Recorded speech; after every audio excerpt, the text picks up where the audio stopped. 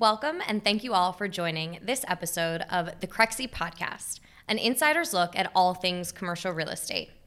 In this show, we cover a broad range of topics that cater to CRE newcomers and industry leaders alike. I'm your host, Ashley Kopovich, Regional Director at Crexy, and today we're thrilled to sit down with Stephen Pruce of Ripco Real Estate. Before we dive in, a little bit about our guest. Stephen R. Pruce is Vice Chairman of the Investment Sales Group at Ripco Real Estate, where he focuses on investment sales in the capital markets for the New York metropolitan area. Stephen joined Ripco Real Estate in 2021 as the highest producing investment sale broker in Queens and one of the highest capital market producers in New York City. Stephen's team consists of highly experienced members, including several partners, senior brokers, an entire support staff with the expertise in the New York City and outer borough markets, and marketing and analytical professionals. Over his nearly 20-year career, Stephen has produced an ambitious track record with over $5 billion of investment and commercial real estate transactions, while consistently performing over 500 yearly property valuations. Throughout his tenure, Stephen has sold over 500 properties and exclusively handles over 100 listings annually. Stephen is widely recognized as the #1 top performer in Queens and Brooklyn and a leading broker in New York City capital markets. He is a major contributor to multiple major publications, including Commercial Observer and The Real Deal, among several other regional and national publications. In addition, he is a regular speaker and panelist on several prestigious panels, including Commercial Observer, Brooklyn Queens Forum, and BizNow. Stephen is a board member of the Queens Community House, executive board member of Queens Chamber of Commerce, and a main contributor to several other non-for-profit organizations, including the Long Island City Partnership, Greater Flushing Chamber of Commerce, Chinese Business Association, and Chinese American Planning Council. Stephen, welcome to the podcast. Thank you. Pleasure to be here, and I appreciate that very thorough background. Awesome. We are so excited to sit down with you. We know we just covered an extensive background, but we'd love to hear a little bit more from you. So, love to hear some career path, lessons learned along the way. Let's start at the beginning. How did you first get your start in commercial real estate, and what drew you to your current focus? Sure. So when I went to college, I was always had my foot on the gas. I wanted to get it through college and started making money as quickly as possible. So when I finished up my studies, I ran right to Wall Street. Nice. I was able to partner up with a senior producer. Spent 2 years on Wall Street raising capital, learning the ins and outs of, I guess, the first stage of my career and the equity markets. In 2 years, I did pretty well there, and I was able to save up enough where I always wanted to go into business for myself, really fulfill my, entrepreneur need and focus, and that's what I did. So after 2 years on Wall Street, I took the capital I made there, and I started buying and building businesses. I had a number of different businesses at that point in time, some franchises, some food, and I ran those first tranche of businesses for a few years. I was able to package them up and sell them, and I did. And I was about 24 at that point in time. So I said, what's next? So I looked back into that first piece of my career. And the most enjoyable part of it was the real estate part. Finding locations, negotiating leases, talking to landlords. I think I did pretty well with it the first time around, with the first several that I handled. And I said, listen, I want to go into real estate. And at that point in time, I was looking into residential, and that really wasn't a fit for me. I'm more of a numbers guy. I went to school for finance, and I really wanted to continue down that path. So commercial real estate seemed like the best fit. At that point in time, CoStar had the top 10 real estate companies in New York City. I took that list. I met with every single one of them.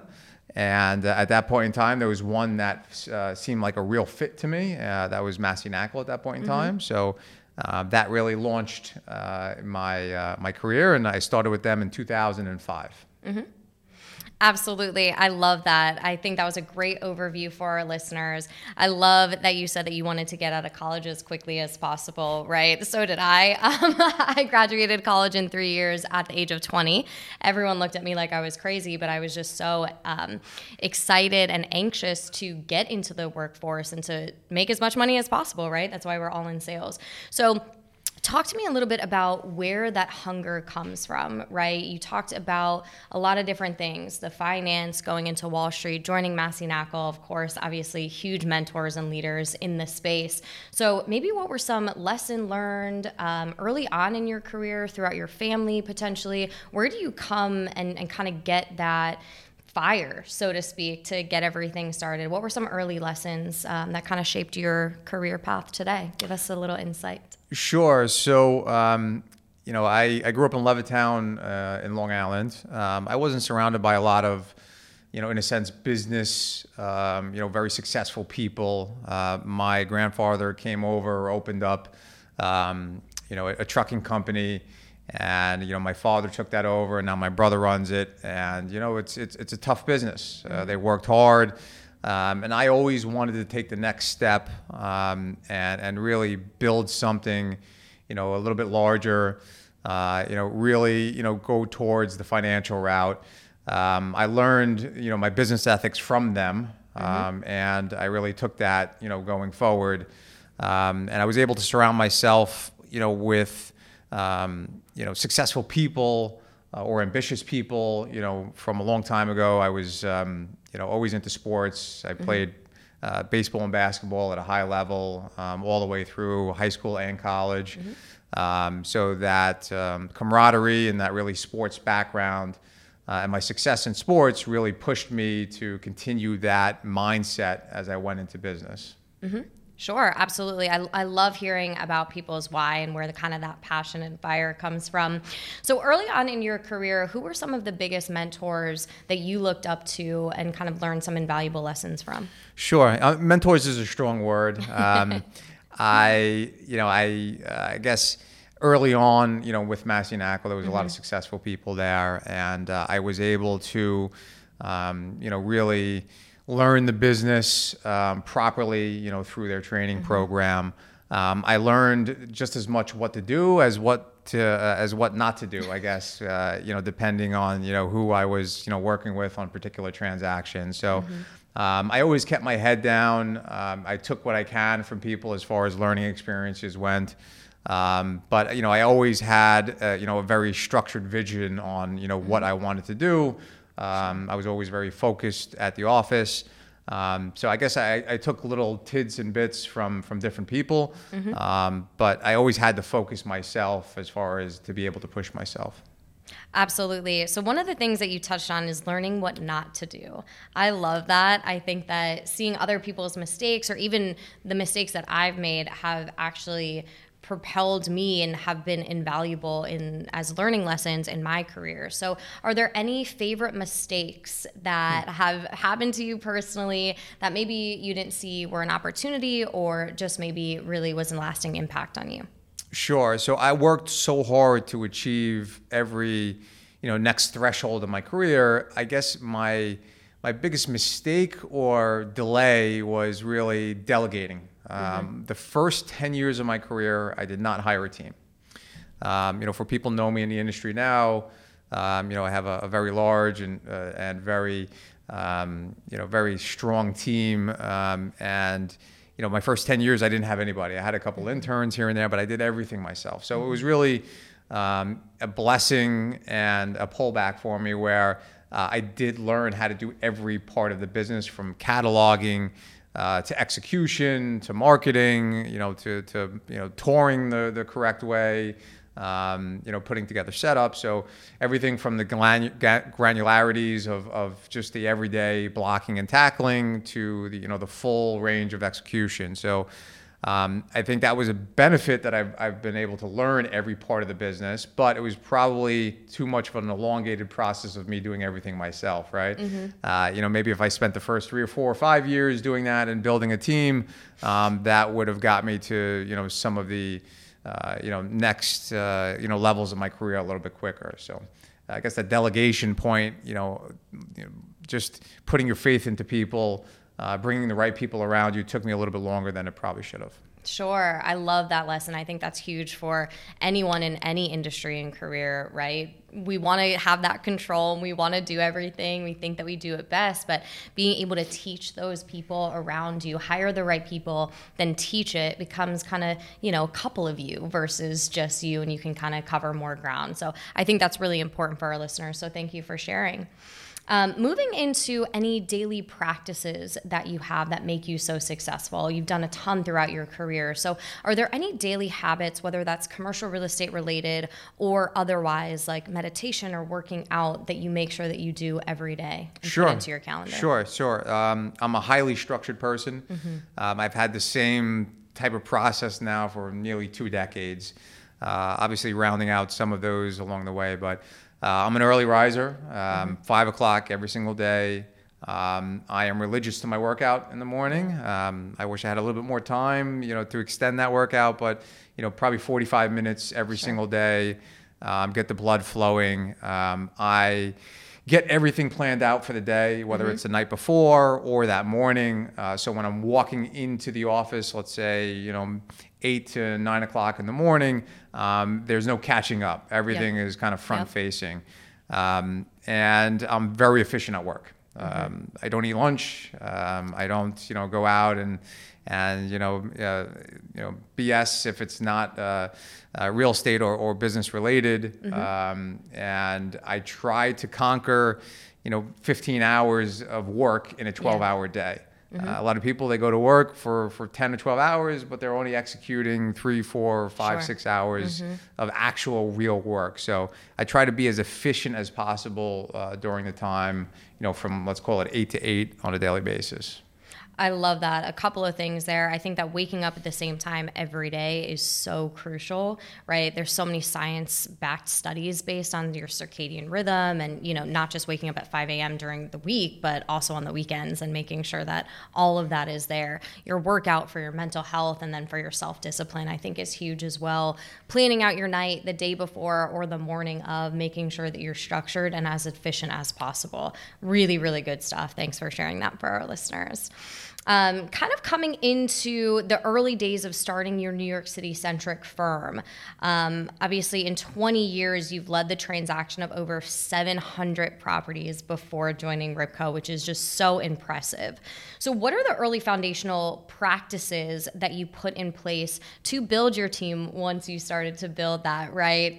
What were some of the essential building blocks that contributed to your success? So market-focused or some of the individual strategies that you just talked about today? Sure. As far as building the team, I'm aware of my strengths and I know where my weaknesses are. I'm a producer. I'm not the best manager, but I'm highly focused. I know how to execute. So I started filling in some of the gaps where I knew that I needed some additional focus. So administratively, I hired somebody first to really to oversee and run the team. I needed a right-hand person, kind of do the blocking and tackling so I can do more front-facing and execution work. So I brought that person in next. We needed some more analytical help next, so I brought in an analyst. And then lastly, we needed somebody more with kind of modeling and more focus on some of the granular nature of the business, and I brought, that person in. I really took those, first several people, and we built the foundation of my team. They're actually all partners of mine at this point in time. They grew up in the business with me and been with me, for between 7 and 10 years. So that was the basis of the team. And then we did more of a instead of neighborhood and territories, we did more focus areas where everyone has their own strength points as far as territory base. We have some people that are a little bit more focused in Queens, and then I have some other people that are focused in Brooklyn, and so on and so forth. And now with Ripco, we're expanding into Jersey and Long Island. So we're taking what we did very well, kind of the first 17 years of my career, and now really expanding into different territories throughout the tri-state with the same kind of focus and execution we've had all along. And then I guess lastly is really the asset class. So we're really asset agnostic as far as our day-to-day focus. But we do have people that handle more of retail, handle more of industrial.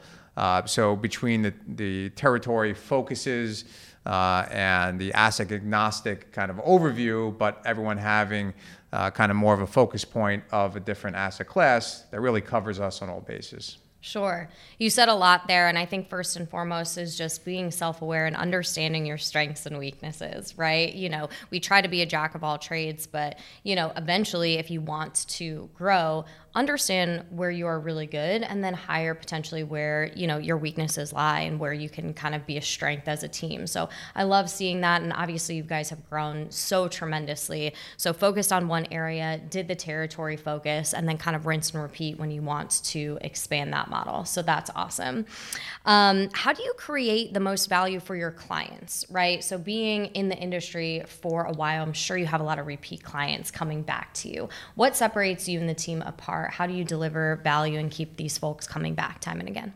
Sure. I think that's a great question. I think what separates myself to most of the brokerage community is that I look at things with my business hat on first instead of as a broker. Sure. I like to think of myself as an entrepreneur, business centric. And, if you're pushing sale, if you're looking at it just simply through your broker goggles, so to speak, that's not always the best way to do it. I think you need to take a step back on every execution and assignment and look at it as if you were the owner. Look at it if it was your property. Look at it as if you were recommending or advising your family. And if you could look at it as a business person or a business owner or a property owner first, you can relate, number one, a lot more with the owner or the landlord. And secondly, you can really structure the right way to execute that business. They'll appreciate it. There'll be more of a connection that way. Yep. Typically the process will run a little bit smoother. So if you can put your business hat on first, before you look at it as a broker, it's not always sell, sell, sell. Sometimes you have to solve some problems before you actually, bring it to market. I believe that's the best way to run a process. I think that's so important and can translate into multiple different things, right? Kind of understand who your customer is, who your client is, be prepared to come with that empathy and put yourself in their shoes, right? What would you want to see if you are this business owner? How would you approach that? So I always say that to my sales team, right? Imagine you were on the other side of the sales call. How would you want to be treated? What approach would you want to get if you had all of these, pain points or things like that? So uncovering it and truly being that consultant is huge, I think. So thanks for sharing. Coming in, I know you've done a lot of transactions over the years. So is there a favorite transaction that you can share with our listeners? What made it unique? Why is it your favorite? Give us the details. Well, my favorite transaction is always my next transaction. But I love that.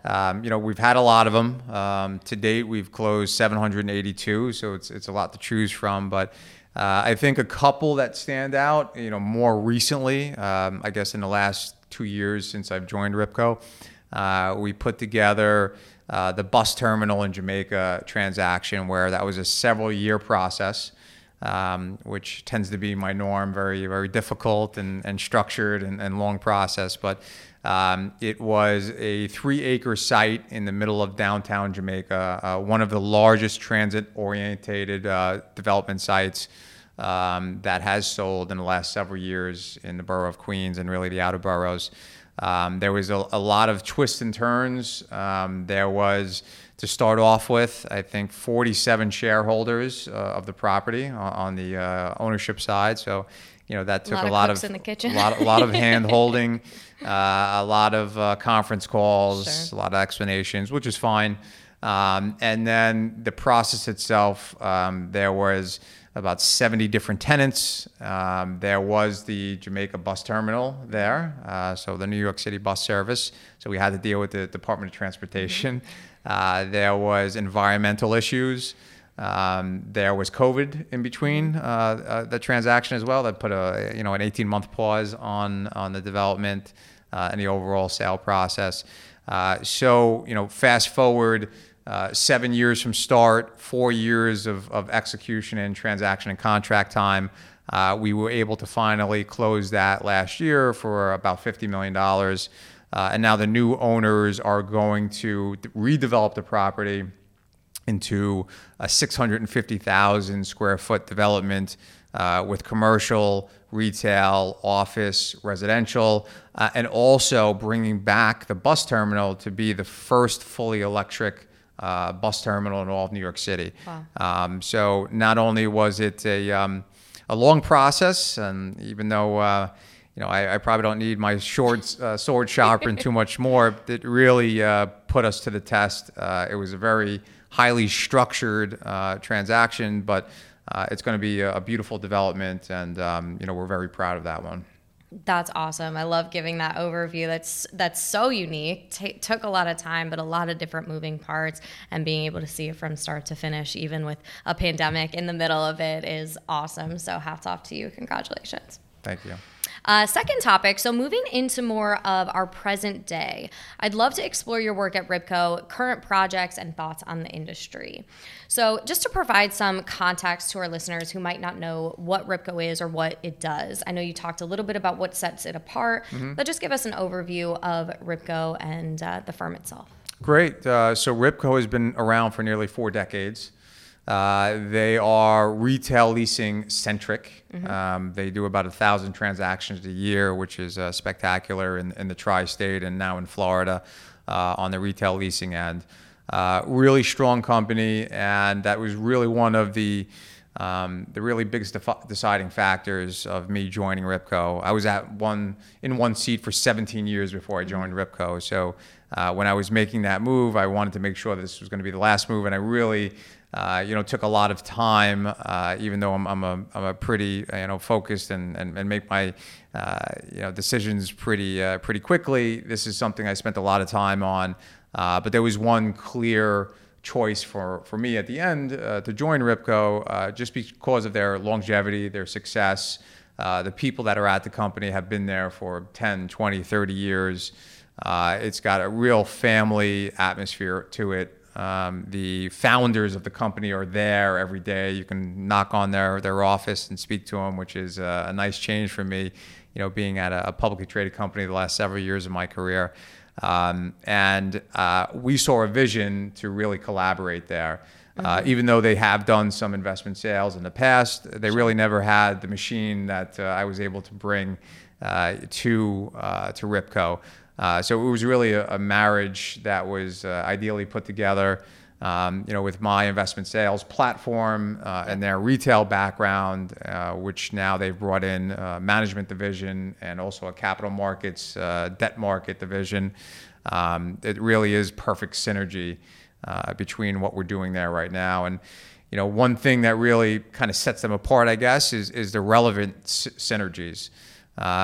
You look at a lot of these larger publicly traded companies, and even though they have every single service line and asset class, a lot of them, are either disconnected or don't have the connectivity that really Ribco has. So we're talking to the same landlords, we're in the same markets. Just for an example, I guess, we've executed, I think about 26 or 27 leasing referrals from my investment sales division over to their leasing army. And I think I did about 4 or 5 the previous 6 years. So just that alone, it really elevates our business. It really gives our clients kind of a full circle option to be able to work with us on all the relevant parts of their portfolios. Sure. I love to hear that. And especially it's really important, I think, first off, your decision to go there, right? You probably had a bunch of different offers, but I love that you were able to go to such an amazing team, a lot of different full service opportunities, and still yet that family style feel, right?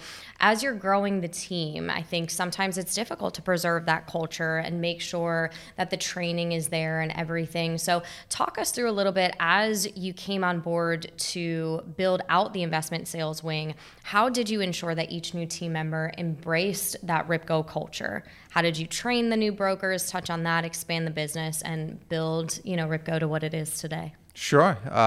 So it was, I don't want to say it was easy, but we had some built-in momentum, right? So it wasn't just me coming over, my entire team. Sure. So we had 8 people that I've worked with, for many years. I have my 4 partners who have been with me for nearly a decade. We brought together some staff and support, and we're really looking for the right people as an extension to what we're doing. So the way that we're able to handle so much product is that we have one larger silo, so everyone on the team is a part of every transaction.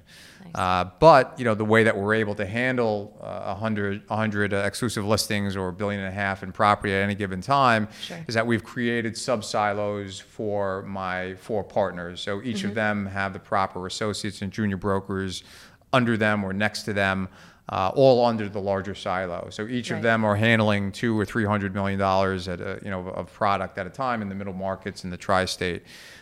So we're able to bring on a fair amount of people where they can run their individual teams under one larger umbrella.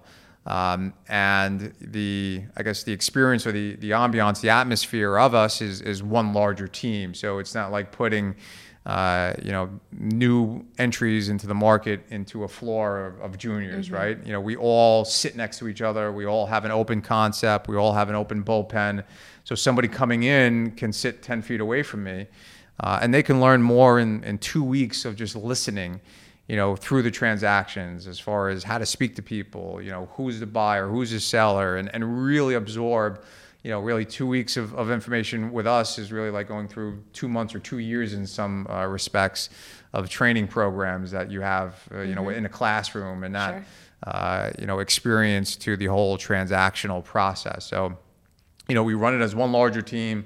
We have those sub-silos. Everything's done in an open bullpen. And hands-on training, we believe, is the best. And that's how my, junior partners have learned. And, that's how all the new people come in. That's how they learn also. For sure. I couldn't have said it better myself. I mean, obviously being in sales, we have an open sales floor at Crexy as well. And, obviously with work from home and things like that, I can understand that potentially is here to stay, right? But it's so invaluable being just so close in the proximity to the people that have been in the industry day in and day out doing these transactions, and having your team, whether they just start or whether they're a veteran, being able to sit next to you and hear you on calls, I think is really, really great, just kind of throwing them in there. So I love to hear that culture and how you guys have preserved that. So that's awesome. What's next for the investment sales team at Ripco? We're growing. We're expanding. In this turbulent marketplace, we're on good footing. We had a great first year at Ripco investment sales, and I guess the inaugural year of our platform. We closed about $650 million last year, about 70 properties. So we're off and running there, and what we're doing is we're taking what we've done so successfully in parts of New York, where we've had 30, 35, 40% market share, previous to coming to Ripco, and really taking what's made us so successful and simply expanding it into different marketplaces. Sure. And we think it's a great opportunity. In these times where people, maybe taking a step back, not knowing what to do, maybe changing fields, we look at it as a time where we can grab market share. And I've seen this before, both in kind of coming out of 2008 and 9, and 10 and 11, and going through COVID. If you keep what you're doing, you keep your work ethic, you keep your blocking and tackling going, you bring in the right people, and that's also, I think, a benefit right now. I've seen more movement in the industry, both with some of the younger people in the industry, as well as some of the more senior people in the industry, in the last 6 months than I've seen the last 6 years. I get calls daily as far as people looking for guidance or just asking if there's opportunities. So it's a great time to grab market share. It's a great time to bring on talent. And we're expanding it now through Jersey, through Long Island, through Connecticut, Manhattan, Upper Manhattan, Queens, and Brooklyn. So it's exciting for us, and we're embracing the times, and we think it's going to be a real benefit for us long term. Absolutely. Well, any of our listeners, if you guys are looking to get into commercial real estate, now is the time, right? You guys are hiring. I've heard this time and time again where people are a little bit scared to get into the industry, or they're pivoting in or out of it, because of the current market. And we'll talk about this in a minute, but the time is now. People are hiring. This is when to take market share. So if anyone wants to reach out to Steven, we'll give your information afterwards, but definitely now is the time. I love to hear that. So transitioning into, more of the market, as I was just alluding to, going into the nuts and bolts of today's commercial real estate landscape, we'd love to ask some questions on what your thoughts are. So give us a 30,000-foot overview, current market happenings, what shifts are most worthy of people's attention, and what is just fluff? Sure. So obviously there's headwinds. I mean, you're hearing it every day. You're reading it every day in a lot of the trades. So let's start with the obvious, which is interest rates. It's very tough to make a lot of these, potential opportunities and deals work when, rates are anywhere from 7 to 14%, depending if it's conventional or secondary. So that is really a speed bump that, we're not going to get over. We're going to have to find our way around and through. So I don't think there's going to be much relief in that respect, probably for another year or so. We have to go through a lot of workouts, a lot of turbulence, a lot of short sales, foreclosures, before we'll get, a footing as far as either a comfortability on where those interest rates stand, or hopefully some relief with those rates coming down in about a year or so. So that being said, there are transactions happening. Obviously, transaction volume is way down, but it's really segmented into different buckets as far as I see it. So I'm a middle markets broker. I deal with properties anywhere from $1 million to $100 million, even though we have some properties up to $250 million. But I deal in that middle market, area. And, what we're seeing is kind of the evolution of the larger institutions really working their way out of the market. So institutional companies, larger equity groups who have really penetrated the market over the last several years, especially into territories that they weren't in before, like the outer boroughs and Long Island and more of the suburban markets. They are pretty much completely removed from the marketplace right now. So what does that do? That brings kind of the larger price point, out of play, because they were the ones pushing, 30, 50, $70 million transactions, where more of the family offices and the generational buyers, would, I'll use an equities term, would really move the small and mid cap properties. So the under 10 million, the under 25 million. So this dynamic, along with interest rates and people mitigating risk, where maybe they were buying $20 or $30 million properties, but because of the market now, they'd rather buy $4 or $5 million properties. Sure. So we ran a study, and we saw that these dynamics, at least that's my hypothesis, that 96% of everything that's sold in New York City this year so far has been under 10 million. And when you think about that, it's a spectacular figure. So that's really where the market is playing. Last year we had several $50 million and up transactions, and this year we'll only have a couple. But that under 10 million is very frothy. If you have anything under 10 million that's priced right, the types of buyers in today's marketplace are more of the buyers I dealt with the first 15 years of my career. The local mom and pop, the family office, really the generational buyer, because you can't really buy anything in the market right now and look at a 3 or 5 or 7 year horizon, because there's just not any clarity. It's too cloudy out there right now as far as forecasting goes. So for the families, the family offices, the generational buyers that are looking at, holding it forever, letting their kids deal with it, in 20 years from now, it's really a good environment for them. They're cash flowing. They have the local banking relationships, albeit a little bit more expensive, but with the regional banks.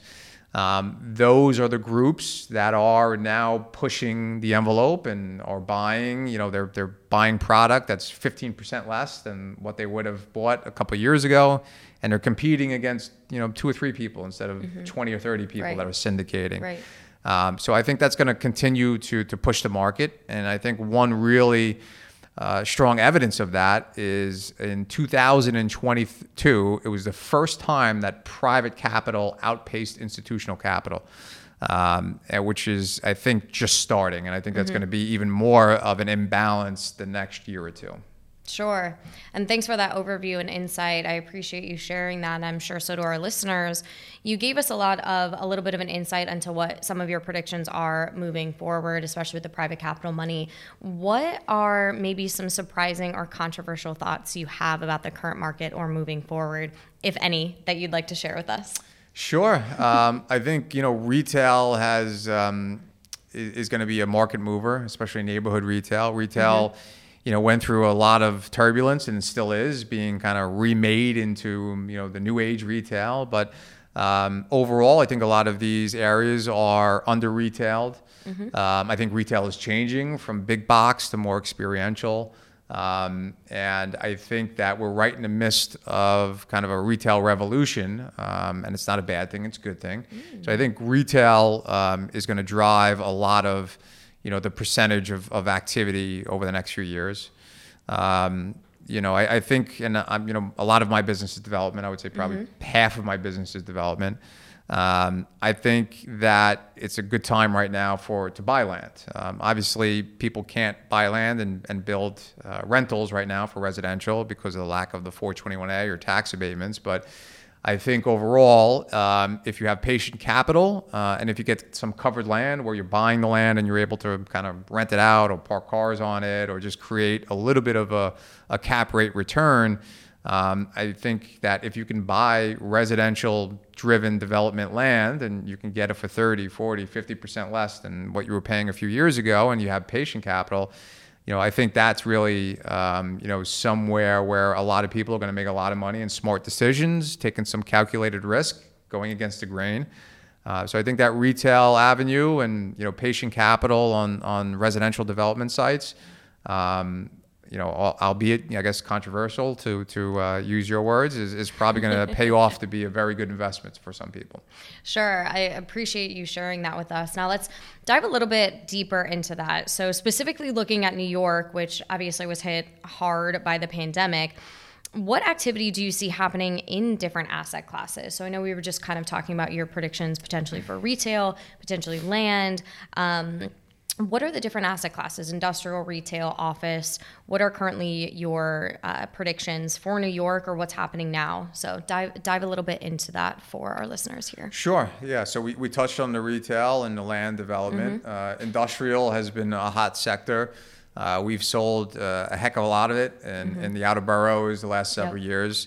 That's going through a resetting as well. A lot of this industrial, whether it's developments or in-place bricks, pricing was just incredible a couple of years ago. And I think that's resetting because there may not be as many tenants in the marketplace as people thought. And that's what happens when you have a hot industry. You have capital, going after it. And if capital is going into those syndicators, they're going to spend that money on that asset class. So I think industrial long-term obviously is going to be a very smart choice of investment, but I think people have to be careful about if they could really backfill with tenants, especially the multi-level industrial, which in my mind is going to be very difficult long-term. That's still not a proven business concept. So I think one-story industrial, last mile logistics, is here to stay. There's a lack of it. I think we lost about 15 million square feet of industrial or M zone property in the last 2 cycles that was rezoned into residential. So there is a lack of it. So you just got to be careful on the price point and just be real careful about kind of building something on spec without a handle on the local marketplace as far as how many tenants there are and what they're paying. Office, I don't know. That's that's the magic question right now on if it's going to come back. I know, my office, we're in the office 5-6 days a week and we're full, but that's not the way that everyone looks at it. That's not the marketplace anymore. Right. If we can find a way on, tax incentives and ways to, kind of repermutate those office buildings into different asset classes that make sense, like residential, I think that's probably going to end up to be the answer or a solution, I guess, for those office buildings, but we're yet to see it. Mm-hmm. Yep, absolutely. I would love everyone to go back to the office and sales. It definitely is helpful, but it's an interesting time right now and very hard to predict.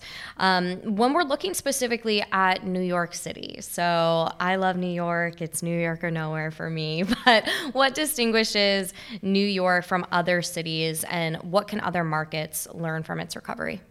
Our resiliency. Our commitment to New York City. We've had a large outflow of capital, to different markets, that are probably better taxed and, maybe a little bit easier way of life, like Florida or the Carolinas or Texas, what have you. But I believe in New York City long term. I think this is going to be kind of I don't want to say a short term, but I think we have to go through some growing pains, and a lot of that is going to have to start in Albany, and our political nature of New York City right now really needs to have a come to Jesus moment. And sometimes you have to go through pain and you have to go through suffering, and I think that's what we're doing right now. But I believe in New York City. I believe in the commerce here. I believe in the people like us that it's New York City or nowhere, and there's more of those types of people than anybody realizes. But I think the next couple of years we're going to have to take a couple on the chin. Hopefully we learn from those punches that we take, and we'll come out of it in a better position financially, a better position in Albany, hopefully. And some people in politics that really get it long term. Mm-hmm. Absolutely. I couldn't have said it better myself. A couple of things, just take the punches and keep on going. And the only way out is through. And learn from it. Yeah. And learn from it. Right. Exactly. So I know we talked a little bit about the current macroeconomic factors, right? Inflation, rising interest rates, higher insurance costs. How are some of the assets that you cover being affected by these current conditions? They're all being affected by these conditions, some more than others. We have to go through a resetting of pricing. We went through a time of, very low cap rates, 3 and 4 caps in some cases, very frothy underwriting, bank lending that was loose around the edges, a lot of cash out, refinances. And we have to reset those values before we can really move forward on equal ground. And kind of goes back to a couple of things we've discussed, where the next couple of years you're going to have to take some punches and go through some hurt. So the next year or two, there's going to be a lot of distress is a very general word, but distress type of circumstances. Whether it's workouts, whether it's short sales, whether it's foreclosures, whether it's cash-in refinances. Banks, I hear more and more on a weekly basis that are putting a pause on lending, for the next couple of months or until the end of the year. And this is a necessity. The underwriting has to get tighter. We have to come back down to reality. A lot of people are going to have to put money back in on their refinances that are coming up the next couple of years. We're going to have to reset new comps, through some of these distressed transactions. And I think that, overall, we'll get back to that. It's just a matter of how long that's going to take, whether it's 6 months or a year and a half. And then once we have that resetting of values and the way that we underwrite these properties, that in tune with hopefully a softening of the interest rates, and hopefully it's as close to business as usual as we can hope for. I think that's a 2025 type of thing.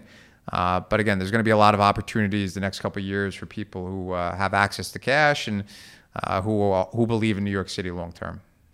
Absolutely. Couldn't have said it better. I know we were kind of talking a little bit, you're talking about 2025, 2024, et cetera. What are maybe some of your long-term and short-term predictions? And I know you don't have a crystal ball, but what does that look like? And then how are you advising some of your clients, if you have a specific story you want to share on just making it through the current economic times and then into 2024 and beyond? Sure. So we're advising a lot of our, stable clients, probably to hold off, depending on what they have.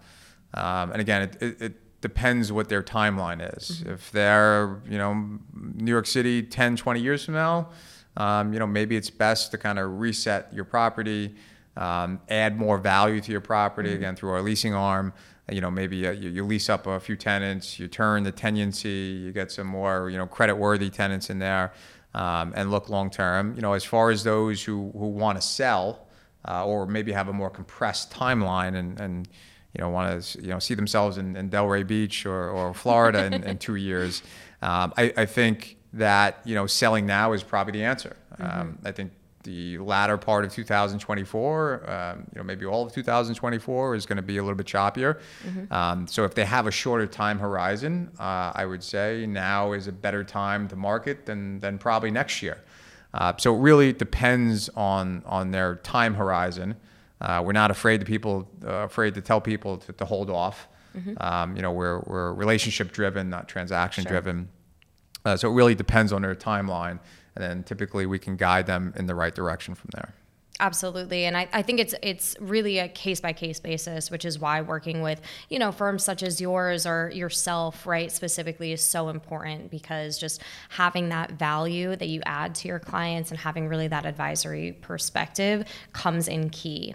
Now, for some of our listeners out there that are in this space, any general advice for them, either from the buy side or the sell side? I know it's a lot. I think having the right team around you, having the right advisement team, having the right broker around you, having the right accountant around you, having the right attorney around you, now is unprecedented, right?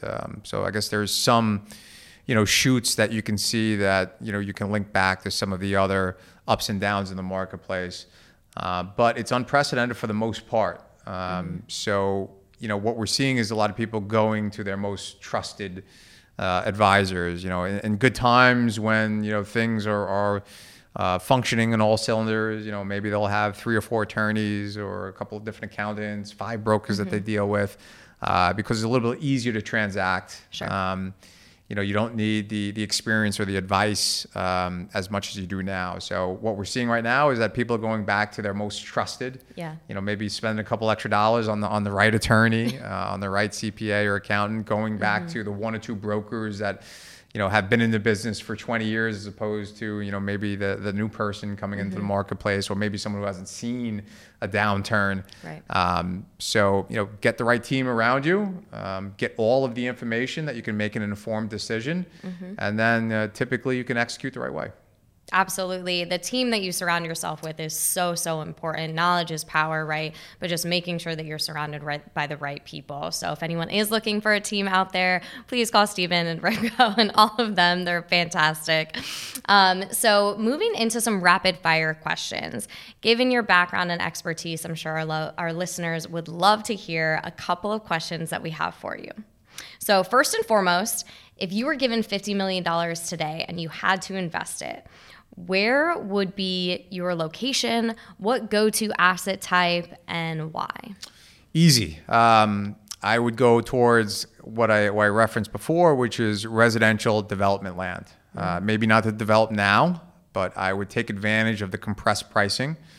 I would buy in secondary and tertiary areas. Maybe not, Park Avenue or Madison Avenue, but maybe in, some of the, areas that maybe haven't switched over into an emerging area just yet, in Brooklyn or Queens, some parts of Long Island and northern New Jersey that really haven't, maybe caught their stride yet. So residential driven land, I would, if there's a building on it, I'd probably knock it down and bring down my tax base and try to rent out, for the next 3 or 5 years. Hopefully by then, we'll have some tax incentive situations for us. The market is better, interest rates are down, and maybe you can achieve 30, 50, 100% on that investment. So residential developable land. Yep. Perfect. I love that. Second question, and I promise, Stephen, this is not a trick question. What is your favorite tool or software used on the job? Well, I mean, it's got to be Crexy, right? He got it right. But I'm going to go with a more archaic answer, the phone. Yes. So I built my business on the phone. Yep. I love being on the phone all day. That's how I'm built. Mm-hmm. In a world where it's tough to get FaceTime with people Yep. because everyone's doing, Zooms and things of that nature. The phone is my best weapon. Sure. I like to tell, the guys and girls that work for me, who kind of fall back on their emails. Mm-hmm. Making one phone call is like sending 30 or 40 emails. So get on the phone, have some connection with people. And dial that phone 50 to 100 times today, and you will have good things happen. I absolutely agree. Cold calls are not dead. Everyone, you've heard it here first.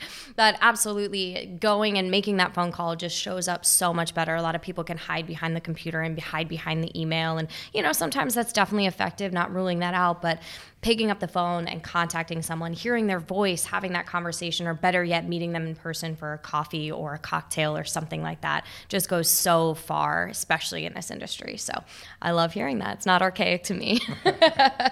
And last but not least, what is the most common misconception about your job or industry? That it's easy. I believe we have a 97% fail rate. Sure. Within the first 3 years. Yep. And then I believe within the next 2 years after, we have like a 99% fail rate. Yep. As far as people living the industry. So it's not easy. It's a grind. There's no shortcuts. Right. You can't do everything on social media. You have to go in. You have to meet people. You have to grind. You have to build a business. Expect not to get paid for a year or two. Sure. You can't do it all on your own. The days of kind of sole proprietors and just going out there and doing it yourself, those days are behind us. So you got to join the right team, among a couple other things. But it's a grind, and there's a reason why you see the same faces in the industry over the past 20 years because, it's a lot of hurdles, daily hurdles. It's mentally challenging. And a lot of the people that you see in this industry today, they have a special gift of being able to handle an extraordinary amount of aggravation. So it's not easy. So I think that's a misconception. For sure. Absolutely. Success, it really takes hard work. There's the big iceberg underneath where people just see the upward trajectory of success and sometimes fail to see that hard work. So I think it is that grind and important. Most people quit before they actually see it, right? So making sure that you're putting in that work and that time every single day, using the discipline and things like you use every single day to get to where you are. So thank you so much for sitting down with us today. I know you are so busy, so we genuinely appreciate taking the time to chat with us. If our listeners want to know more, they want to join your team, how can they get in touch with you? Sure. They can email me at srp@ripconewyork.com or ripcony.com rather. And my handle is at Ripco Investment Sales. Amazing. And then before we let you go, any other parting words, anything else that you want to share with our audience here today? We covered so much, and I enjoyed our conversation. You did a great job. I appreciate Crexy, and go New York. Yes, I love it. I love it. Thank you again, Stephen, so much for sitting down with us. And thank you all for joining us, for everyone who tuned in today. If you enjoyed this episode, be sure not to miss the next one. Visit go.crexy.com/podcast and sign up to get the next episode delivered straight to your inbox. Of course, you can also subscribe to the Crexy podcast on your favorite podcast app and check out our YouTube channel for video recordings of each episode. Take care and be sure to tune in next time.